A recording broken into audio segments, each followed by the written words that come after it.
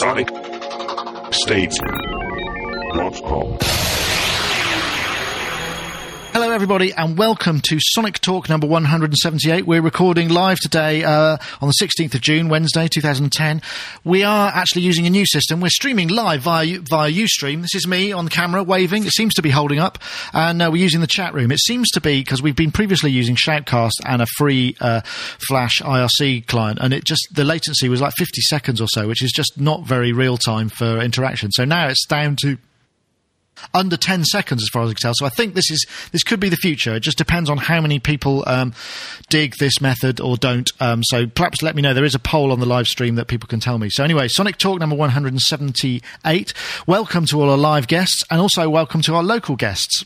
We'll start with Mark Tinley. We haven't spoken to him for a little while. How are you doing, Mark? Hello, I'm okay. Good. And as I said, not dead. No, well, you woke up with a dead arm and thought you had a stroke, right? Oh, well, I did wonder. Yeah, I can understand. They don't happen very often, do they, those things? And it's a bit shocking when it does. Oh, I'm all right, actually. It's a lovely sunny day here. I've been out on the motorbike already, frightened the whole of Biggleswade. That was good really? fun. Have you got the big mean hog on the road? Yeah, I had to make up some reason to go and ride it, because I could never really sort of... I don't know, I just don't get into this idea of just riding around in circles for no apparent reason. So I had to sort of ask Gina if she wanted something from the shop, and she said yes, she wanted a bag of crisps. So I went to the shop, bought some crisps, and then rode around the town watching my reflection in all the big, panes of glass in all the shop fronts, and grinning to myself, revved it up a few times, made a few people jump, and then came home again. Excellent. You're like the masked marauder on the motorcycle. Anyway, Mark, glad to have you aboard. Where are we pointing people these days at your URL? Likebeing.com, please. Likebeing.com. Okay, that's where you can see what Mark's up to. And we'll also say hello to Dave Spears from GeForce Software while we're on this side of the Atlantic. How you doing, Dave? Hello. I'm all right. GeForceSoftware.com. So I downloaded the build of the Imp 2 yesterday and been playing around with it. Sounds absolutely gorgeous, I have to say. So good. I'm looking forward to the finalness of it. But we won't go on about that. Yeah, so am I. I've also got a Dave Smith Mofo keyboard with me that arrived yesterday. I put up a little unboxing video yesterday and I had an enormous amount of comments and questions about it. So I've got my work cut out to actually keep everybody happy with that review. It's going to take a lot of work. Anyway, welcome, GeForceSoftware.com for your Dave Spear needs. And we'll also say hi to Rich Hilton from sunny Connecticut. Rich is studio engineer, live player, internationally renowned, just back from a jaunt in Europe with Chic. How you doing, Rich? Doing real well, thanks. Real well. Good. Jet lag's finished now, I guess. It's been more than a week, hasn't it? So yeah, I'm good. You must be back on the block. Anyway, good to have you aboard, Rich. And we've also got a new guest in the form of Joe Zobque, who is from Earsmack Music. Earsmack make an iPad app, and that's how I first signed about it, because I used the iPad app to generate some audio into the Korg Monotron review I recently did. And Joe contacted me via the comments saying, hey, cool, thanks for using our app. And I thought, it just seemed to be one of those natural connections. So Joe's very kindly come in on his lunch break, where he is in North Carolina, to join us for the show. How you doing, Joe? Very well. I'm looking forward to it. Thanks for having me on. You're more than welcome. I thought actually we could probably start with just a little bit of a Q&A with you, because you're the newcomer here, and I'm sort of intrigued about the whole iPad thing.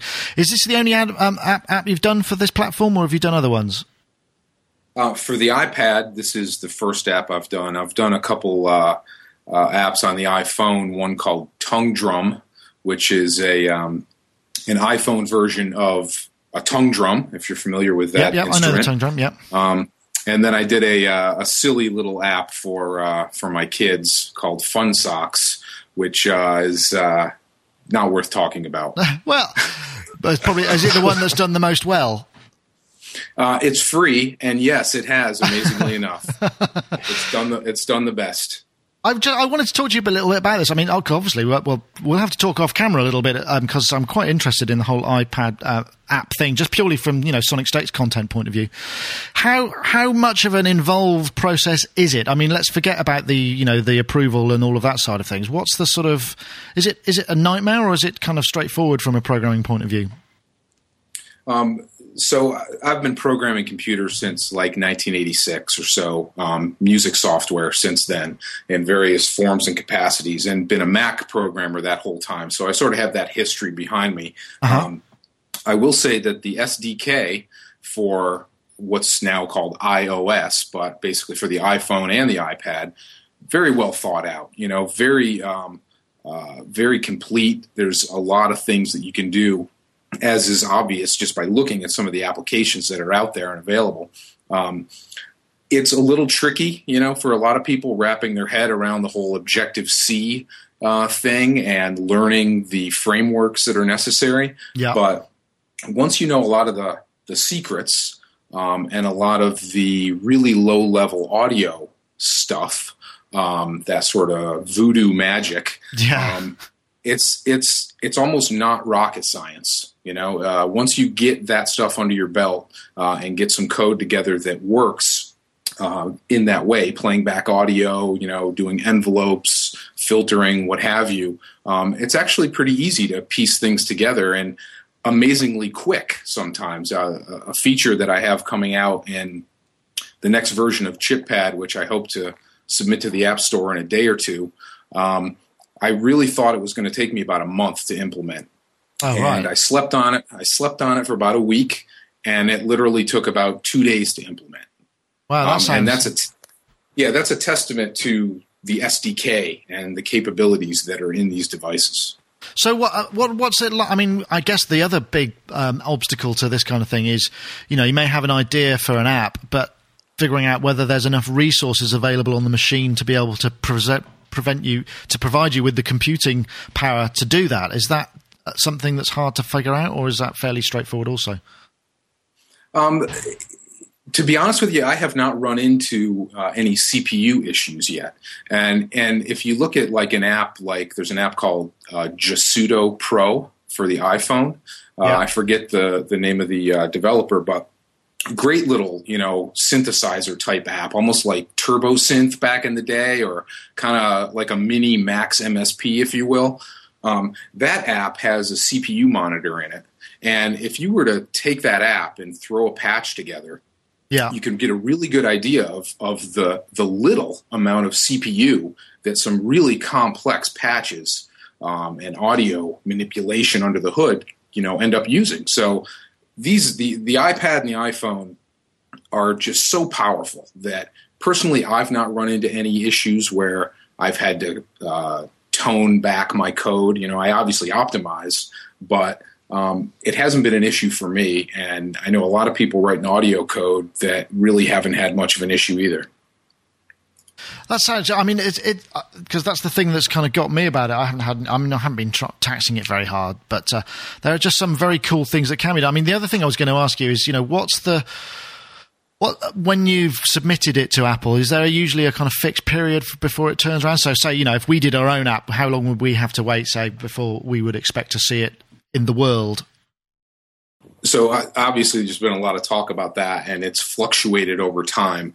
But as of more or less right now, Apple actually has a status on one of their developer web pages. And I believe some of the latest numbers, they're in the high 90% of new apps are released in the first week. So if you have a new app and you submit it today, there's a 95% chance that it'll be released in a week, assuming there's no glitches or crashes or problems that need to be resolved. And updates are slightly above that. I think they were like 97 or 98%. So when I submit this update for ChipPad, I would expect within probably 5 to 7 days, assuming there's no issues, it'll find its way. That's pretty cool. And tell me, I mean, because obviously you're working in this kind of real-time audio realm. Have you looked at the opportunity to figure out whether or not we might be able to access kind of audio interfaces and other devices plugged into the port. Because I know, like, for instance, I've just done a review of the Line 6 MIDI mobilizer, and I'm told that some class-compliant USB audio devices will work with the iPad if you plug them in, and you can actually use them. You know, some applications will look for an alternative I/O and just go, yeah, I'll use that instead. Do you know anything about that? Because that's something that it probably interests a lot of us from an audio perspective. Most definitely, and I'm waiting for some of that hardware to become available. The issue that I found with the MIDI mobilizer, and I contacted Line 6 about getting that SDK and whatnot. They are more than happy to give developers the SDK to have them write applications that use that. The issue comes in, and my information, I haven't read the Apple agreement in about a month, so things may be changing, or I'm hoping they will change if they haven't already. Part of the problem is that there's some verbiage in the Apple agreement that states that the maker of the hardware needs to be the publisher of the software. And so what would have ended up having to happen if I wrote an application for the iPad or iPhone or whatever that used, say, the MIDI mobilizer, I would essentially have to have Line 6 manage publishing that on the App Store. And although I don't know all the details about it, there's a lot of issues. There's, how would I go about updating the description? Do I need to go through Line 6? How would I go about submitting an updated application? Managing the financials, being able to look up daily reports of who purchased my app and whatnot. So I'm not quite sure if Apple has ways of getting around that, so sort of the actual developer can still get in and look at that information, or if I would have to then go through Line 6 to get to that information. That sounds like it's unclear and a bit difficult to kind of fathom out. That's interesting, because they are very big on the fact that you have to provide all your own software, aren't they? So either that, or they'd have to let you have a version of the driver that you could call your very own somehow. Right, and that's the stuff, for a small developer like me. I mean, I do iPad stuff on my own time. And it's fun, it's exciting, and that's why I do it. And for someone like me, it's just an extra stumbling block to kind of use the MIDI mobilizer in this instance. But my hope would be that rule will be relaxed over time, and then once it is, if it is, and once an audio interface comes out, look out, because the potential for applications on this platform, I think, are just huge. I mean, we do talk about iPad and certainly mobile computing to a certain degree here, because it's a sort of fix. It feels like we're on the edge of something really big, and also the way that these multi-touch devices is opening up interface design and just the way we think about interacting with things. It's kind of feels like we're on the verge of something kind of quite big. I don't know. Do you develop for Android as well, or is that something that you're not interested in? I've had people try to convince me to do that, and to be honest with you, if the iPhone didn't exist, I would totally be doing Android work right now. But I'm kind of ingrained, my blood runs in 6 colors, all that stuff. So I'm kind of devoting my time to the iPhone at this time. Right. Okay. So anybody want to fire in with any questions for Joe? I don't know if you're familiar with the ChipPad app. Is a great musical kind of. How would you describe it? Maybe if you describe it first, then it'll give people a little more of an idea of what we've been talking about, put in some context. Sure. So you can see screenshots at earsmack.com as I talk, if you go to earsmack.com. But basically, real short backstory. About a year ago, I really started getting into the whole concept of the Monome, which is that little, 64-button box in different sizes now. But it's a USB device, and you can write Max MSP software for it and all this great stuff in this little box with buttons and lights. And as I got into that and got into Max MSP a little more, there's an application called MLR, which was written by Brian Crabtree, who's one of the developers of the Monome device.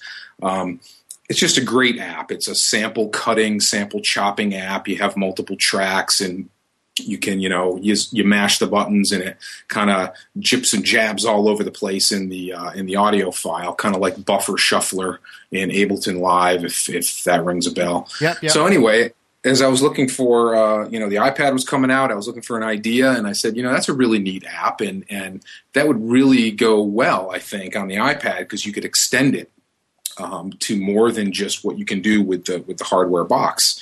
So I kind of used that as my inspiration, and went ahead and wrote this 8-track stereo 8-track application. Each track you load a mono or stereo sample into, and then you can split that sample up to 128 discrete units or steps. One of the tracks becomes the master track, or the clock, if you will. Yeah. And then you can just kind of go crazy. You bring them in and out. You can glitch it up, where you move your finger and slide your finger around the screen and get all that great, kind of crazy, Autocray, is that how you say that band's name? Style stuff. And it's just a lot of fun. So it's kind of like, I call it a live, glitchy, multi-touch loop performance application, whatever that means. That sounds like a pretty good description of it. I don't know if you saw in the chat room, Joe was asking about how much is built into the APIs versus how much you need to write yourself with regards to filters, envelopes, sample handling, oscillators, etc., that kind of stuff. Yeah, so there's multiple levels of audio APIs on the iPad, and I've pretty much touched on them all and realized I basically need to be at the lowest and therefore most complex one. There was a guy named Michael Tyson from tastypixel.com, who he had an app called Loopy on the iPhone, and he deserves some props because he did a lot of the early work figuring out a lot of this really low-level remote I/O, it's called, audio code that is needed on the iPhone and iPad platform. In any case, when it comes to envelopes, filters, sample handling, oscillators, you basically need to write it all yourself. Right. Okay. Remote I/O and the very low-level audio API basically just gives you sample buffer callbacks. You write a function that gets called back when the hardware needs samples, and you provide the samples as quickly and in any way that you can. The really beautiful thing about it, though, is it supports the audio unit mechanism, not audio units like VSTs, but audio unit as in you can patch together mixers and multiple tracks and different things like that on the iOS device. So you get a lot of great stuff for free, all the mixing capabilities and everything. Uh-huh. But you still need to be able to supply the raw samples, right, sure. With your envelope filter and everything applied. Oh, right. Well, it sounds like it's a great world to inhabit at the moment, because it's the fact that you can actually write something and almost kind of publish it. It's not too far off the creative cycle of perhaps doing kind of web pages and web development. It's only a week or something. That's kind of pretty exciting, and then see how it works. It must be very rewarding. It very much is, yeah. And you're exactly right. Having such a small device that you just have, your laptop and this iPad, and you can create this great application that then, in this case, other musicians can use, or, different people can just go grab it instantaneously, download it, use it, send you an email telling you how they love it or hate it. It's just a really neat environment, kind of in line really with the whole social thing that's been happening over the last few years. Twitter goes along great for a guy like me who's just writing these apps and trying to get feedback and, trying to put something useful out there. Mm. Anybody else want to chip in before we start tackling some of our other topics? Is anybody still there? Very interesting. Very interesting. Okay, well, in that case... Am I still there? You're all still here. So, you're all still here. Muted. Can you hear me? Yes, I can. I can hear you too. You're not dead yet. No, you didn't. I was trying to ask a question and I was muted. Oh, no. Can I ask you a question about the divisions? Definitely. I noticed as you were on your video, as you were demonstrating it, that when you pulled down and broke the width of the screen, let's say, into steps, that there were numbers other than 16, 12, and 24 and 32 in there, like 13 and 17. And I got quite excited by that, and I just wanted to know how that worked, because I've always wanted a device that I could easily set one time division off against another one, and I kind of wonder if that's possible, or what that's for, or how that might be able to work. Yes, it's definitely possible. So I put the most common values in the menu so they're visible all the time. 1, 2, 3, 4, 6, 8, all the way up to 128. But then below that, it basically goes from 1 through 128, inclusive, every number. So you can have any track set to any division you like. So 17, 13, 28, 74, it's totally up to you. And one of those tracks becomes the master track, and that's the little white line. If you're looking at a screenshot, there's a little white line going, kind of moving across one of the tracks. And everything is quantized to the steps as that track, the master track, defines them. So if your master track has 4 steps, then your quantize is quarter notes, for example. If your master track has 17 steps, that's the quantize. But yeah, it's totally one thing in ChipPad that I kind of wanted. I've been trying to do things slightly differently than I might write them for a mainstream application. So ChipPad knows nothing about tempo. It's sort of assumed that if you're using loops, you don't have to use loops, but if you're using loops, that they'll all be chopped up. One loop might be 4 times the size of the other, one might be 2 times the size, but they're all relatively, they'll work in a looping situation. So that's why I just decided, you throw a track in there, you set it to be the master track, you split that audio up however you want, stepwise, and that sort of becomes the tempo keeper.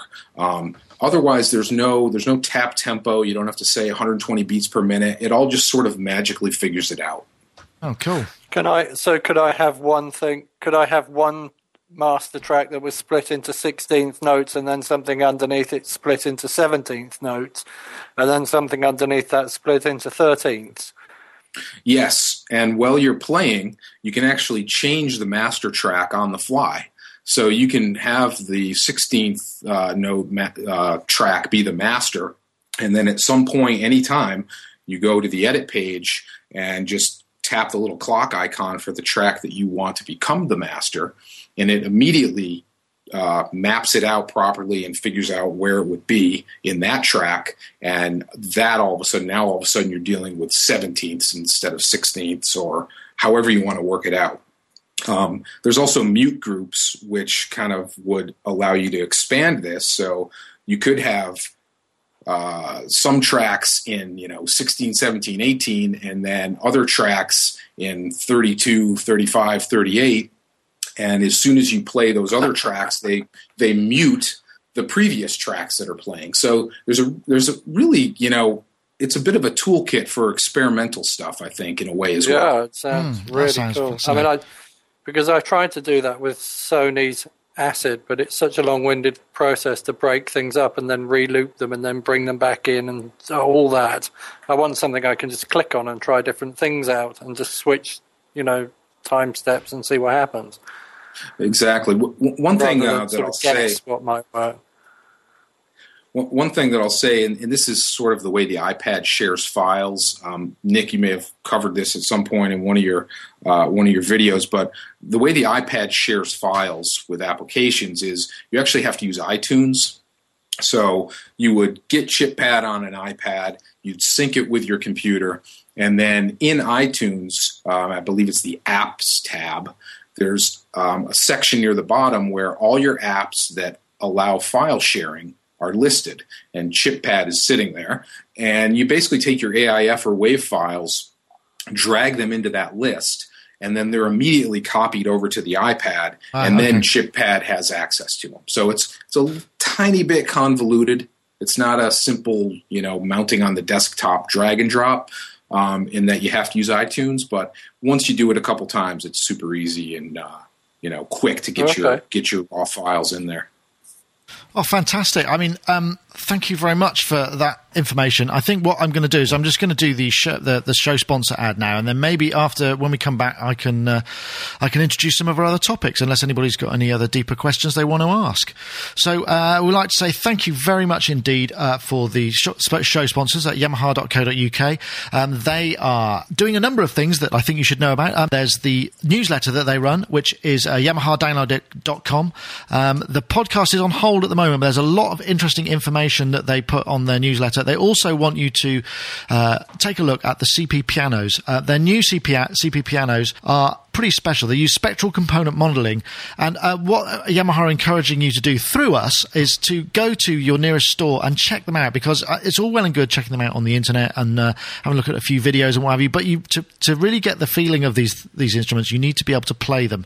And so if you want to get over to your dealer and try out one of the CPs, I think you'll find that the action and the actual sound quality and the playability and the durability of these things is really something special. So that's the CP1, CP5 and CP50 stage pianos, all with spectral component modeling. They all have slightly different feature sets. The CP1 being the flagship, looks very nice in shiny black and chrome thing. We saw it at NAMM, I think. I shot a great video with a guy who was running us through the sounds. A great player. You should check that out. I'll try and put the link in the show notes. But in the meantime, if you want to get over to the Yamaha and check out the newsletter, the best way to do that is to go to sonicstate.com/Yamaha. That way, they'll know where you came from and everything all joins up nicely. Anyway, we'd like to thank Yamaha very much for their continued sponsorship of the show. Right, guys, let's take a look. This was the titled "The Dream Where You Have No Trousers On." Now, we're probably all familiar, or at least I imagine we're all familiar with those dreams where you'll kind of find yourself in an extremely public place and you're kind of completely underprepared. Like I think it starts when you're a kid and you sort of, you're in your pajamas or whatever. But this kind of sort of happened to me at the weekend. I went to a local festival called Tea on the Farm, which was great fun, lovely little closed festival. And one of the bands I happen to know were playing, and they said, "Oh, Nick, could you do the sound?" I haven't done live sound for a number of years, shall we say. And I said, yeah, sure, no problem. I'd had a couple of drinks and thought it would be fine. So I go up to the tower and discover it's a Yamaha LS9 desk. And I have never mixed on a digital desk. It's always been analog world for me. And I had that moment where you think, oh man, what am I going to do now? I don't know how to change anything. This is just complete nightmare. And I just wondered whether or not anybody else had shared in that kind of experience. Because I know live is there's just no stopping it. Once the schedule is rolling, you just got to get on with it. Rich, I know you've played some big gigs. Have you ever had that moment where you just think, oh my God, what am I going to do? Because I have a dream also where I'm on stage with a band and I have absolutely no idea about any of the songs, and they go 1, 2, 3, 4, and it's at Wembley Arena or something. I have that exact same dream. Do you? Well, I see you're in my band, aren't you? It's very common. I must be in the band. Yeah, I'm the keyboard player standing there without any trousers on. Rich.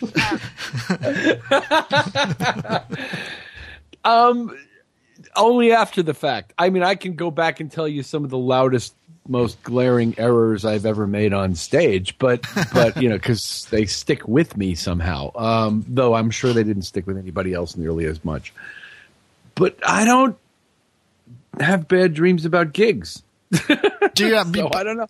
Well, that's great. I mean, I suppose that's a sign of your preparedness and kind of the fact that you're so in the zone. It just doesn't... Had I been in the position you were in and faced with a digital console I'd never seen before to mix a live show for the first time after a couple of drinks, I think I can sympathize with how you might have felt at that moment. Well, I must admit, I am over-dramatizing it slightly. How could I not? There was the system guy was there, and he was kind of pressing the button. I say, look, how do I get to the EQ for this channel? And once I got the hang of it, it was okay. But those things are kind of quite tricky. It's a great desk actually, Yamaha LS9. I don't know if you've checked that. While we're on the subject of Yamaha, and they're our sponsors, amazing digital console. Even though I was unfamiliar with it, when I become familiar with it, I'm sure it would be great. I don't know, Dave Spears, I'm sure you must have had one of those things. It's like, I don't know, you look down, you're about to hit the first snare note and you realise someone has taken your drum skin off or something like that. Anything like that? Yeah. Oh, yeah. All of the above. Yeah, all of them. No, I've been so drunk that I fell through my drum kit once. That was pretty embarrassing. Oh, well, yeah. Things like gear not turning up at gigs. Oh, That yeah. was pretty rough. That was very rough. That was a whole morning blagging gear and reprogramming the entire set and then begging the artist, who was brilliant about it, actually, because half the show was sequenced and half of it was just sort of straightforward rock and roll, that just kind of begging her to let me be in control. So as I kind of pulled various bits and pieces up into the sequence, they were doing something constructive. That sounds quite terrifying, actually. I don't think I could cope with that one. That was pretty grief-striking. Yeah, that was in Switzerland, bizarrely enough, and it was. Well, you can date it because that's when the JD800 came out, and we were touring with the JD800, and the tour manager had insisted that we actually hire in a JD800 in various countries, and it had literally just come out. So loads of countries didn't have them because they were pretty popular. And I knew it was going to be a disaster, but he wouldn't listen. Probably worst one in terms of software was probably actually the launch of the original Imposca. We did a big thing. What was that big store in the basement of Virgin on Oxford Street? We did a big demo there. Oh, right. And was that Sound Control? Loads of people had been invited, and it was loads of people had turned up. And our distributor at the time, I don't know what had happened, but there was supposed to be a couple of big plasma tellies so that I could go through some things. And I was really looking forward to it, and none of the tellies turned up. So there were a lot of people in the audience and me on a laptop. Well, that's when nobody could see you anything. Can't see this, but yeah, exactly. So in the end, I just invited them up on stage. Oh, well, I suppose, yeah, if you'd like to come up and take that sounds terrible. The one moment where I really did get freaked out was when we took Wakeman to NAMM to do the Mini Monster, and he travelled separately to us. Obviously, he went first class and we went coach of different planes and stuff. And when he turned up, so I'm on the booth at DigiDesign, just doing all the kind of last minute checks and whatnot. And Wakeman turned up with both arms in plaster. And I kid you not, I looked down and my first thought was, oh shit, are we insured? Oh, man. And I looked at him and he just peeled the plaster off and went, got ya.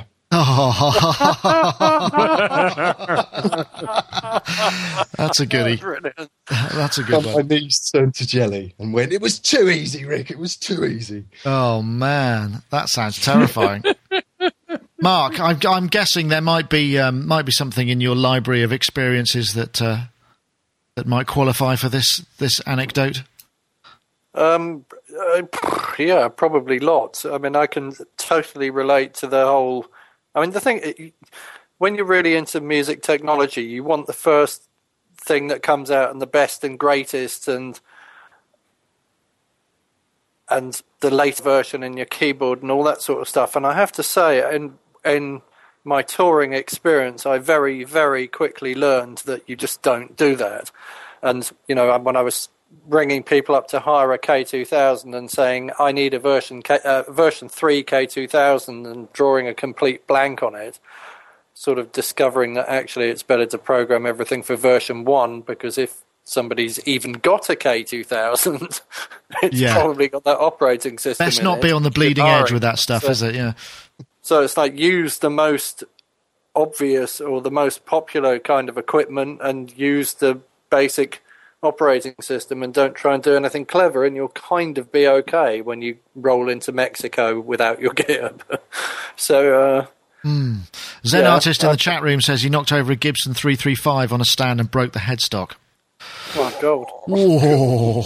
Was it called Lucille by any chance? No, certainly. I hope not.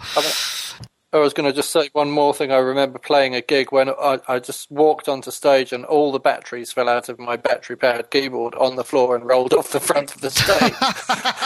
And I just not into and I had no spare batteries, and I'm not into the idea of faking it. So I was just like, I'm not prepared to fake it. So I kind of was literally kind of crawling around on the floor looking for the batteries. It was ever so embarrassing. Joe, are you a musical performer as well as a coder, or is it purely?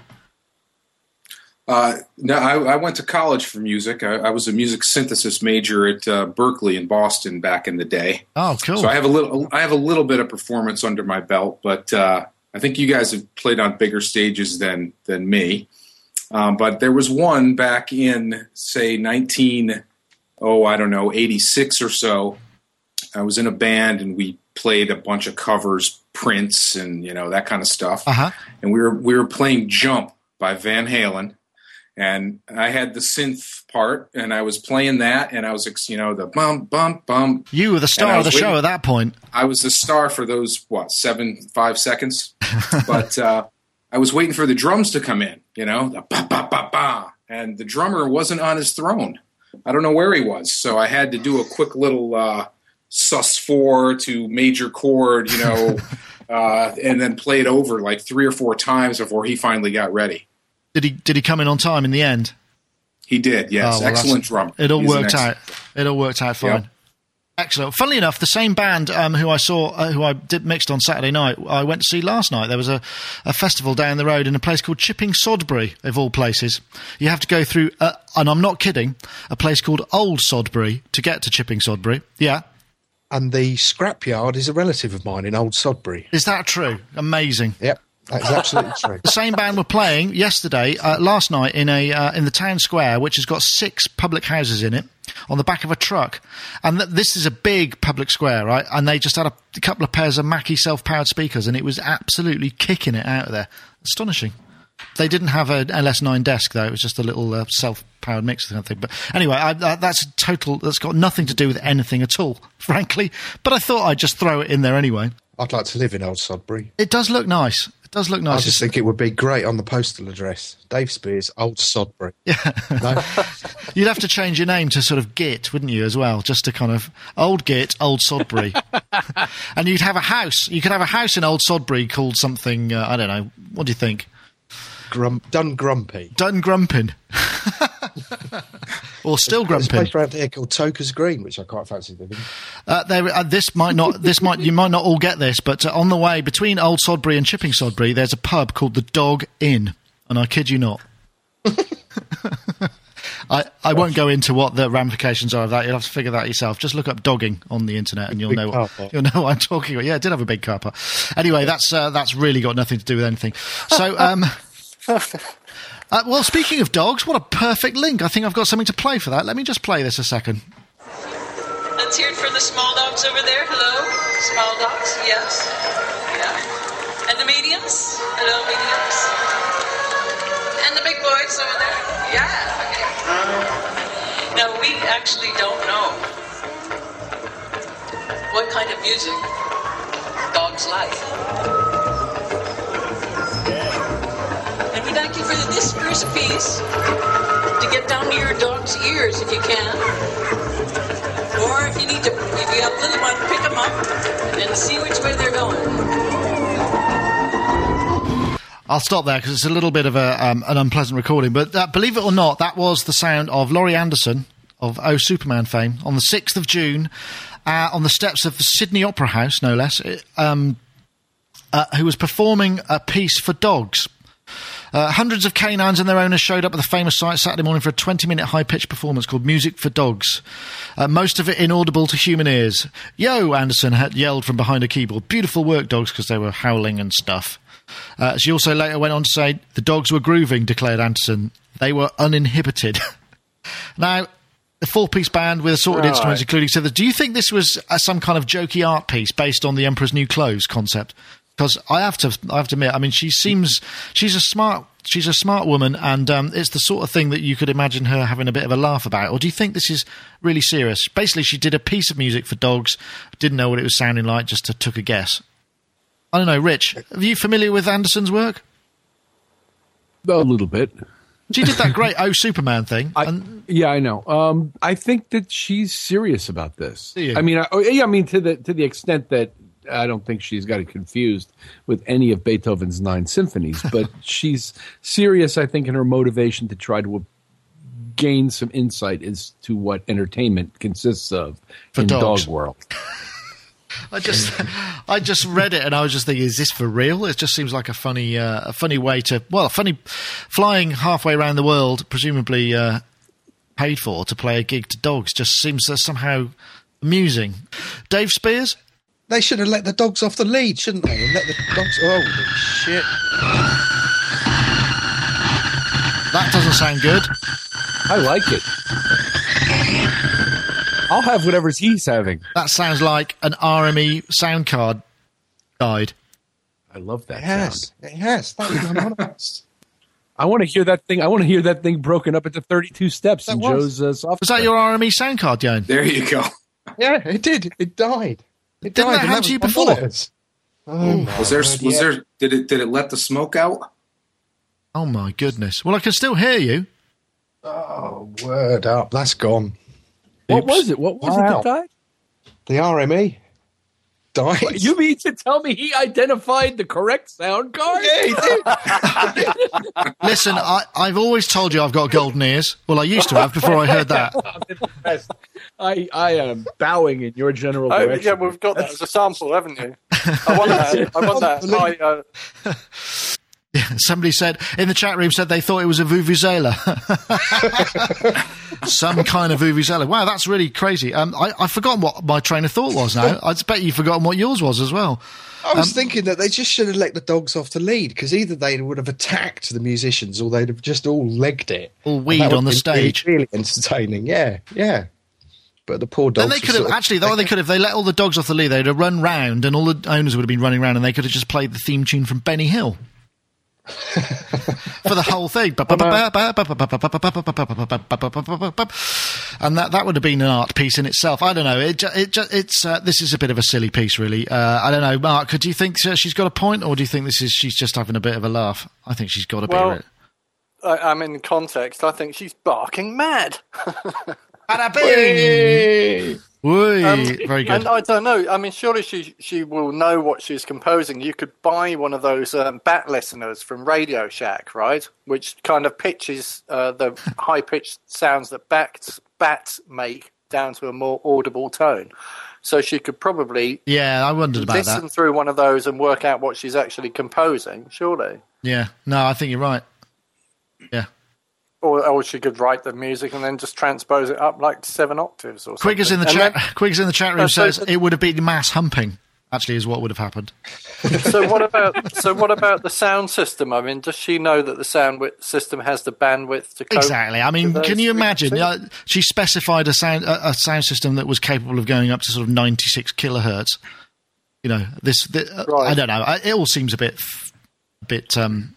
bogus to me. She would have had to have had a sound card that could do that, and she'd have had to have known that the filters weren't set low enough to wipe those frequencies out, and blah blah blah. Loads of things. Joe, I'm hoping you're not going to say that you went to the college or you were in the band or anything at this event. No, but I'm reading a review, and the AP reported that a Jack Russell Terrier named Oliver made a break for the stage, dragging his owner. Jesus, what was his owner? A leprechaun or something? So he must have been able to hear something.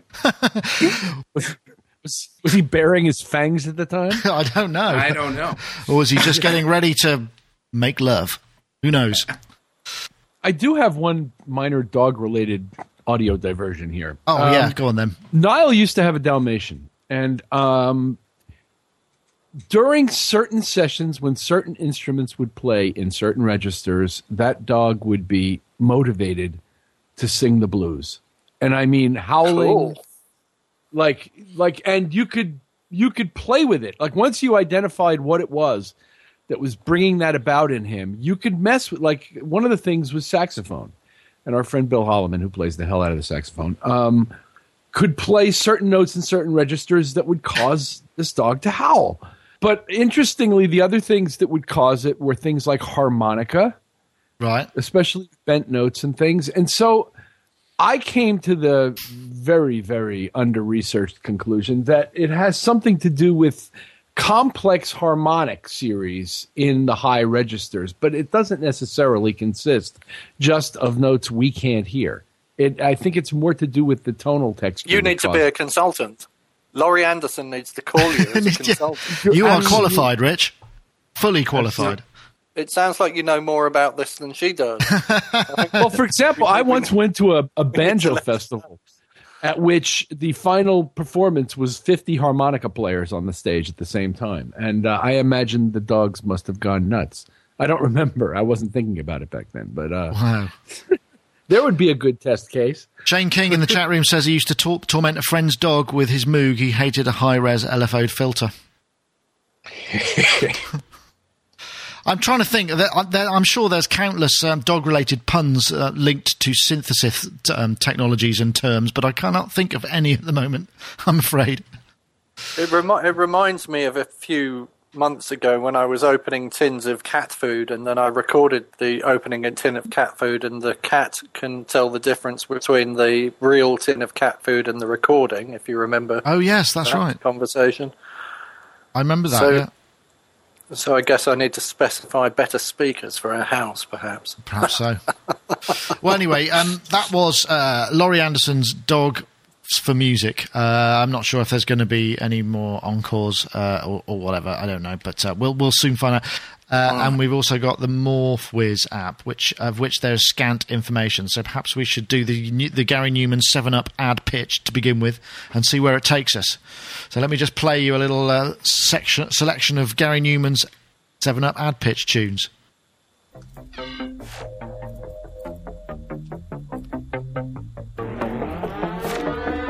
Don't wanna be no watermelon. Nick and mouth resuscitation. There's only one with stimulation. Count it down and set ignition.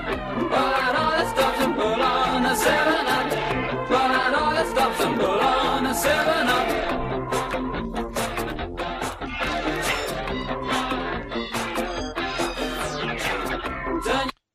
That was the sound of Gary Newman doing he did a pitch for a jingle for a 7-Up commercial in 1982. This came from Waveformless Blogspot, which is a great blog on synth and audio and stuff. This can be found on YouTube. It says, in 1992, American-based 7-Up got in touch with the UK agency to get a 30-second tune made by someone who was happening at the time to advertise their drink. So the agency contacted Gary and offered him $10,000, and this is 1982. That's a pretty decent amount of money deal. So he recorded 3 pieces of music with lyrics supplied by them. And when the recordings were sent to the Americans, they had not heard any music like it, and they were expecting something in a punk style, as that had sort of arrived. So the recordings were never used, and they just sort of got turfed up recently and posted on YouTube. I don't know. It sort of pains me to think that that Gary, who looked so disdainful and anti-establishment and kind of otherworldly, was doing soft drink commercials at that point in his career. I don't know. Are you disappointed, or do you think it's cool? Dave Spears, are you a Newman fan? Does this change your opinion? Or what did you think of the music, for starters? I have to say, in my headphones, there was so much really, really low bottom end in there that it was kind of quite difficult to listen to. It doesn't come across Skype, I don't think. Yeah, no, strange. I did listen to it and thought, I suppose $10,000 in 1982. I would have made me think, yes, please. Yes, I'll do that. Thank you very much, sir. I'll do it now for $10,000. Less. Yeah. A lot less. If 7-Up happened to be listening, we're looking for more sponsors. Yeah. Very Gary Newman. Did you hear the fretless bass in there as well? Yeah, it's strange. A question, really. I've just put this video of a track I've done, which is a kind of Mickey take of this era, up on my Facebook, and there's been a fair few comments. And I was saying that what I liked about the Gary Newman and John Foxx stuff was this kind of coldness to it all. It was all very stark. And a couple of people have come on saying, actually, I always thought Gary Newman sounded really warm. So votes, please. Cold or warm? I don't know. Musically I think cold. maybe it's because I kind of came from Stevie Wonder and all of that. So for me, it was very stark and Cold. grey. Cold, yeah. Come on, I would agree with cold.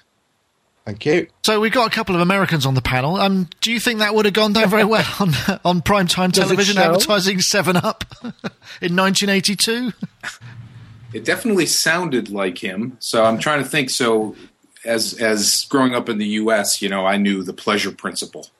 And that's like the only Gary Newman album that I really, had any contact with. So I knew that sound, and it sounded like him. So I would have made that connection.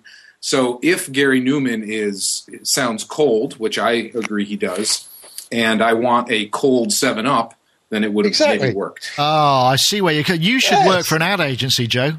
That would be the perfect pitch. That would have been. You should have gone over and pitched that tune. You should have gone over with the demo, and they should have hired you to pitch it, and then he would have got the gig. The problem is, I was 12. Yeah, they might not have taken you so seriously then, I guess.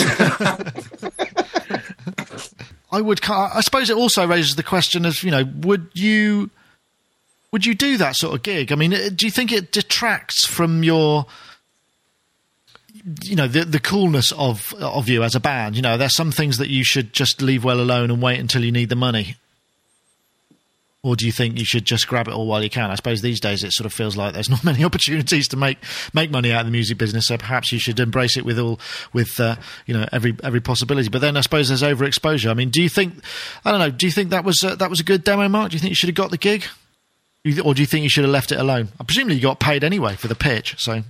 I really liked it. I really, really liked it. And I remember that Gary Newman they used his music for the Sinclair C5 advert. Can you remember that little pedal car thing? Oh, wow. Oh, did they? That is a perfect, because it's like, futuristic and... Exactly. So I can, and for some reason, I don't know why, but that sound reminds me of Ultra and Neon, the Electro Girls from the Mighty Boosh. That thing they do over their face with the down and across thing. I don't know. No, I'm not familiar with those two characters. I haven't seen the Mighty Boosh for ages, but.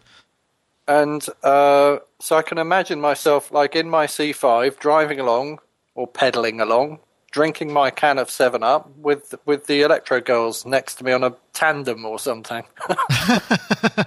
Yeah. Listening to that, yeah. I like it. I think it's cool. Rich, cold or warm? In general, Gary Newman represents a sort of a cool, cold vibe to me, and I enjoyed the commercials, and I'm surprised. I'm wondering if in '82 they were perhaps a year too early for this market. But other than that, I don't understand today, nor have I ever understood the thinking and motivations of your typical ad agency guy. And going to your question about whether it's cooler now because of the state of the current business, I don't know. We did commercials right from the jump when I started working with Nile 23 or 22 years ago. We started doing commercials. So, we've done a bunch of them. I'm not worried about oversaturation. I'm not worried. I mean, it wasn't perceivably a band thing. In other words, you didn't look at the commercial and go, "Oh, that's them." Because it was the underscore to a product. It was a product commercial. It wasn't like, oh, this is Nile Rodgers. It was, it was subtler than that. But some of the commercials did very well. It's actually really hard to do underscore, particularly if you've got a sync. When you're talking like a 30-second or 40-second spot, you've got to cram it all in. And it's a really quite a challenging exercise in the stuff that I've done in the past. I had a couple of goes at pitches for these sort of things, and there are a few people around here who do that sort of thing. I mean, it's not an easy job. I mean, you have to really adjust. Yeah, it's like Uber pop, isn't it? It has to be so distilled that there's nothing wasted, but yet there's still room to breathe. It's very, very, very difficult. I don't know, Dave, have you ever done any music for commercials and had to, or just 30, 40-second stings where it all has to get in there, has to say everything immediately? Yeah, I did some idents for a US TV channel. I can't even remember what that was called now. It was quite hip at the time, but then I think it got bought and they were never used. I did them with David Gamson, the Scritti Politti guy, Oh, wow. And that was, that was brilliant. That was where the more saw, I think, came from. The agency said, where he needs more saw. More saw? S-O-R-E, S-O-A-R, S-A-W, I don't know. Actually, I mean, the only time the last one I did was I did a little sting for the beginning of our new kind of iPad, iPhone app reviews thing. And that, that was took bloody ages just to try and get something that would only be 10, 15 seconds, yet still have a kind of journey, beginning and end, and a sort of definite point at which it finished, so that you could stop with the splash screen. I find that, I mean, I enjoy it, but it always takes such a long time because I'm so slow at these things. I wish I'd written that thing that goes bum bum bum bum, which I that was on Channel 4. That was David Dundas. I pulled my blue jeans on. But Yeah. he just received billions of pounds in royalties from that because it was used all the time, even though it was only a few seconds long, right? Every Yeah, time they 4 played it, notes. they had to give him whatever it was, yeah. Wow, that's the gig. They don't do that anymore, I can tell you. Oh, ironically, around this time, Shane King says in the chat room, there was a 7-Up commercial that sampled Thomas Dolby's Hyperactive. I think the big hit sound, the da, da, da, da, da, da, da. I don't know it. I'm not familiar with it, but with the 7-Up ad. Right. Well, anyway, that's Newman's 7-Up. Let's have a quick look. Should we have a look at the Sonic Charge thing? Did everybody have a chance to look at this? Is that the thing with lots of squares floating around? Yeah, the one that generated drum patterns.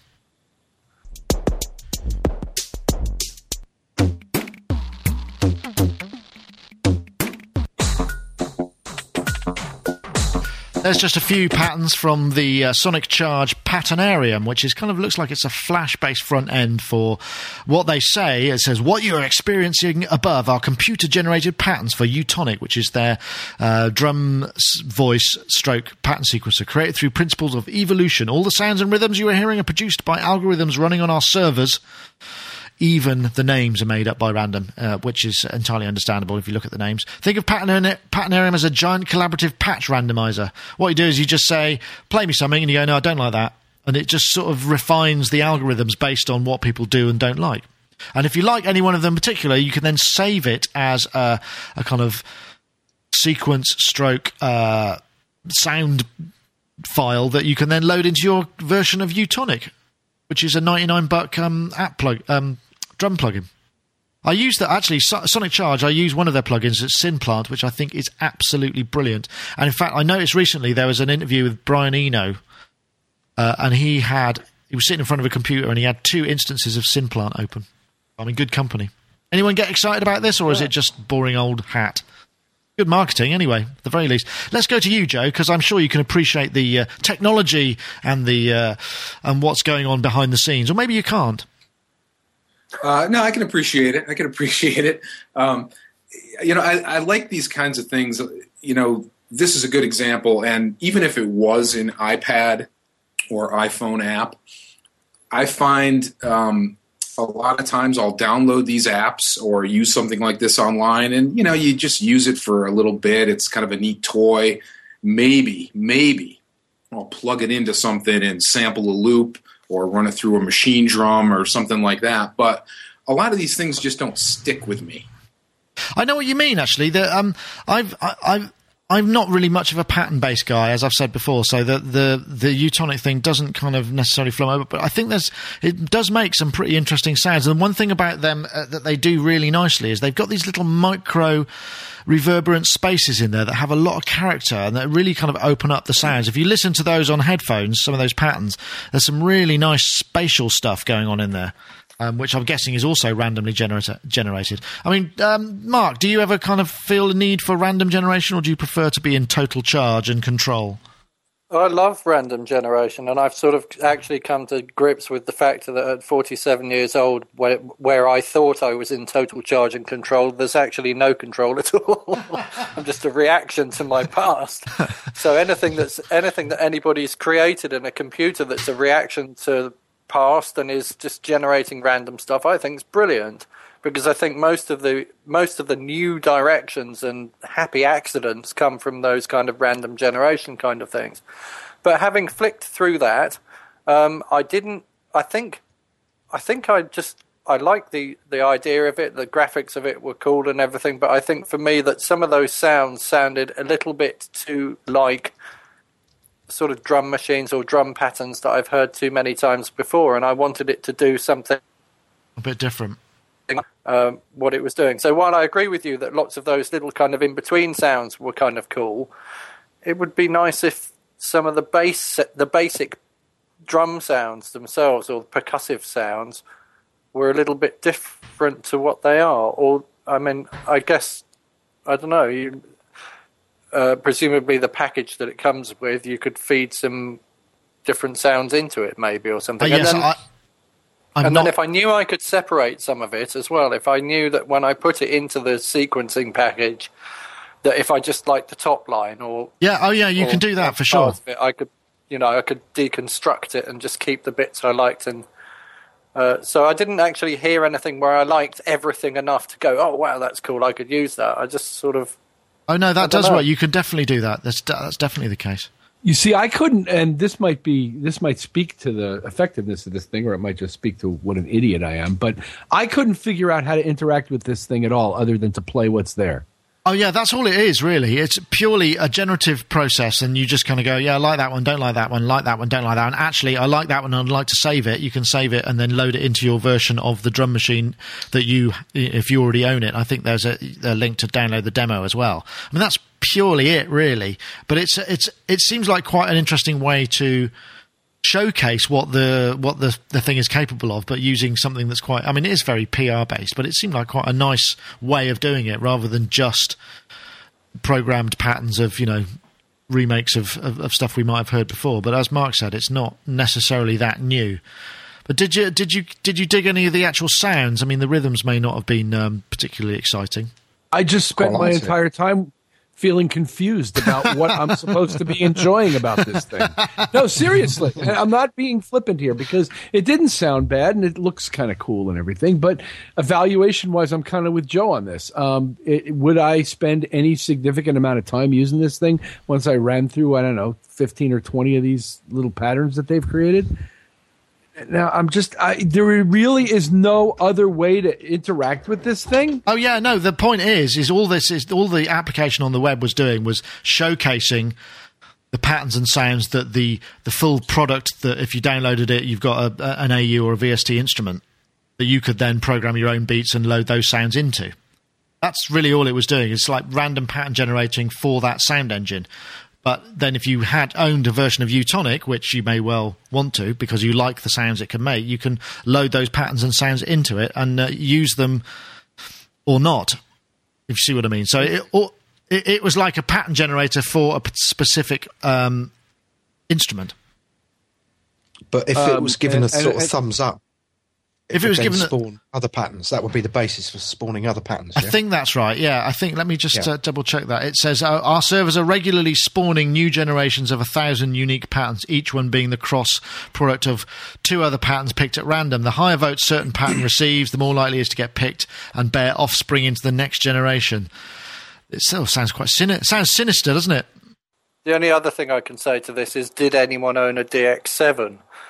And how did you manage your sound library after you'd pressed random in the Dr. T editor like 1,000 times and you'd got 20,000 patches? And, it gets to the point where when you're sifting through this stuff that it becomes completely unmanageable. So I don't, as a tool, being that I'm completely disorganized anyway, I don't know that it appeals to me, that aspect of it. I don't want somebody to generate 1,000. No, I wouldn't. I suppose even though you might participate in this, you're not actually going to necessarily see the fruits of your labour, because if it's generating 1,000 patches randomly and you voted on, I'd say 50 of them if you could be bothered, then when would you get to hear those children? The spawnings of your taste. It sounds like you never would. You'd just be In fact, wasn't there a synth recently that we did a review of that just had something like 5 or 10,000 patches, and you just hit go and it would just go, here's one, and you just randomly select patches from it. There was no way to program it as far as I recall. It just threw up a random patch. Same guy, wasn't it? Was it the same guys? Yeah. Simplant. It wasn't. No, it wasn't in Simplant that worked, I don't think, but it was. Maybe it was a Simplant player. Okay. Well, they've obviously got a big thing about generative processes, so I suppose it's almost like biomechanics happening inside, or not biomechanics, but hybrid science working inside computing with a little bit of human interaction to kind of make it work. So from a developer's perspective, a lot of times we'll come up with these crazy algorithms, that we think are really neat, and they're a lot of fun to program and to hone and to get to work like this. But then, when it really gets out there, you kind of find that, it's really cool and it works, but in this case, how musically useful is it for more than, one particular genre of music or whatever? So my hat goes off to the folks that created it, but it's not for me personally. I was just thinking about how we perceive music and the way we create music is really, really, really narrowly filtered by our perception. So before, I think it was Stockhausen created that piece of music that caused a riot. But before anybody had heard anything like that, when people heard that music, it was so upsetting that it caused a riot in the place where he showcased it. I think it was Stockhausen.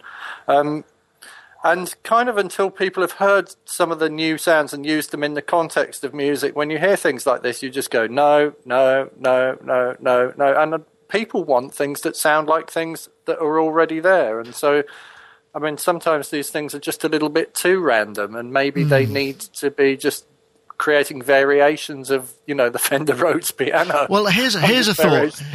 Here's a thought to throw into the pot. So, we all, occasionally become exasperated with the level and quality of the popular music that is churned out by, on the major radio shows and what have you. What happens if we left it to be algorithmically generated and voted on the stuff that we thought, yeah, we like the sound of that? Do you think we'd end up in the same place, or do you think it would be something completely different?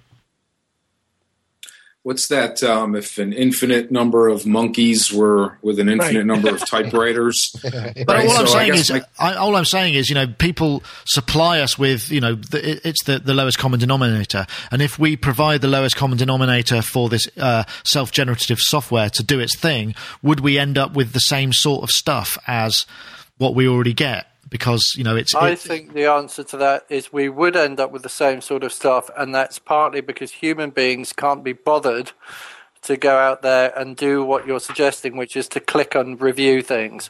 So I think they've worked out that something like less than the total user base on Amazon actually review books, and out of the 1% that review books, in the top 100 reviewers, it's the same 10 people doing it. Oh, really?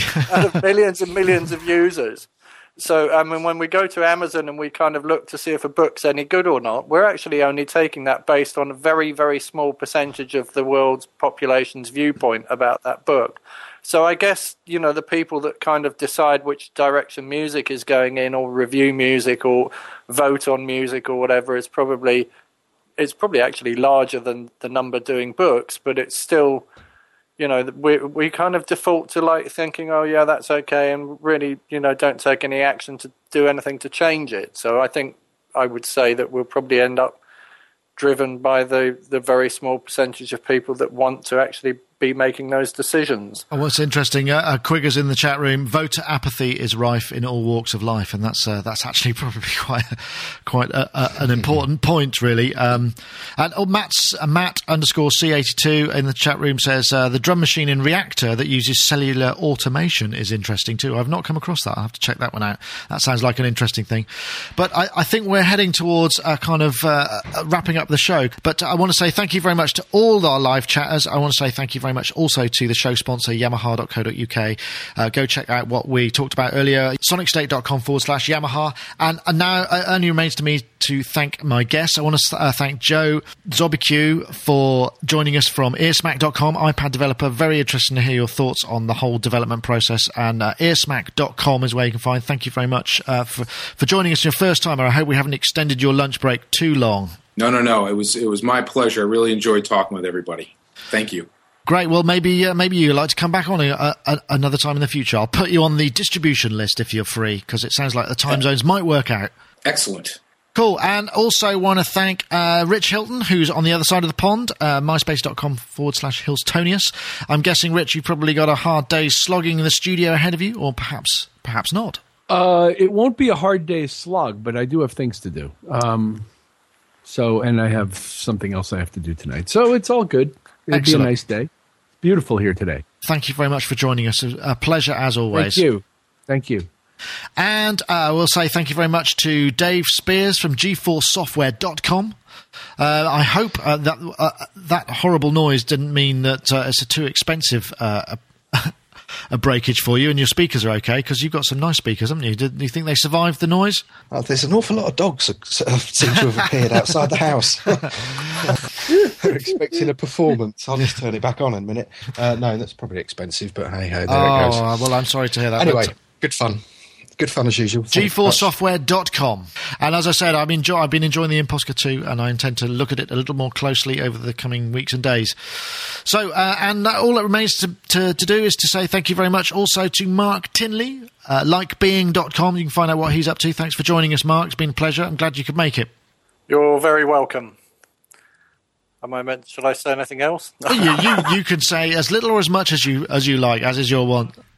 I'm going to zoom off to London in a minute and go and get some coaching for my transport autism project. Ah, okay. Is that you going on your big fat motorcycle? No, I don't think I could handle sitting on that for 50 miles.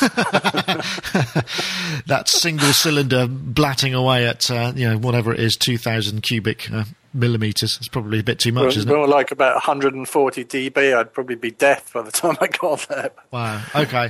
Well, have a lovely time, Mark. And once again, thank you everybody for joining us. That was Sonic Talk number 178. Cool. Oh yeah. And I've got the Dave Smith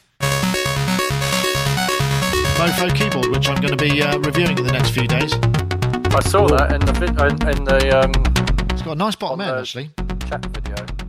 It looks really cool. It's perfect.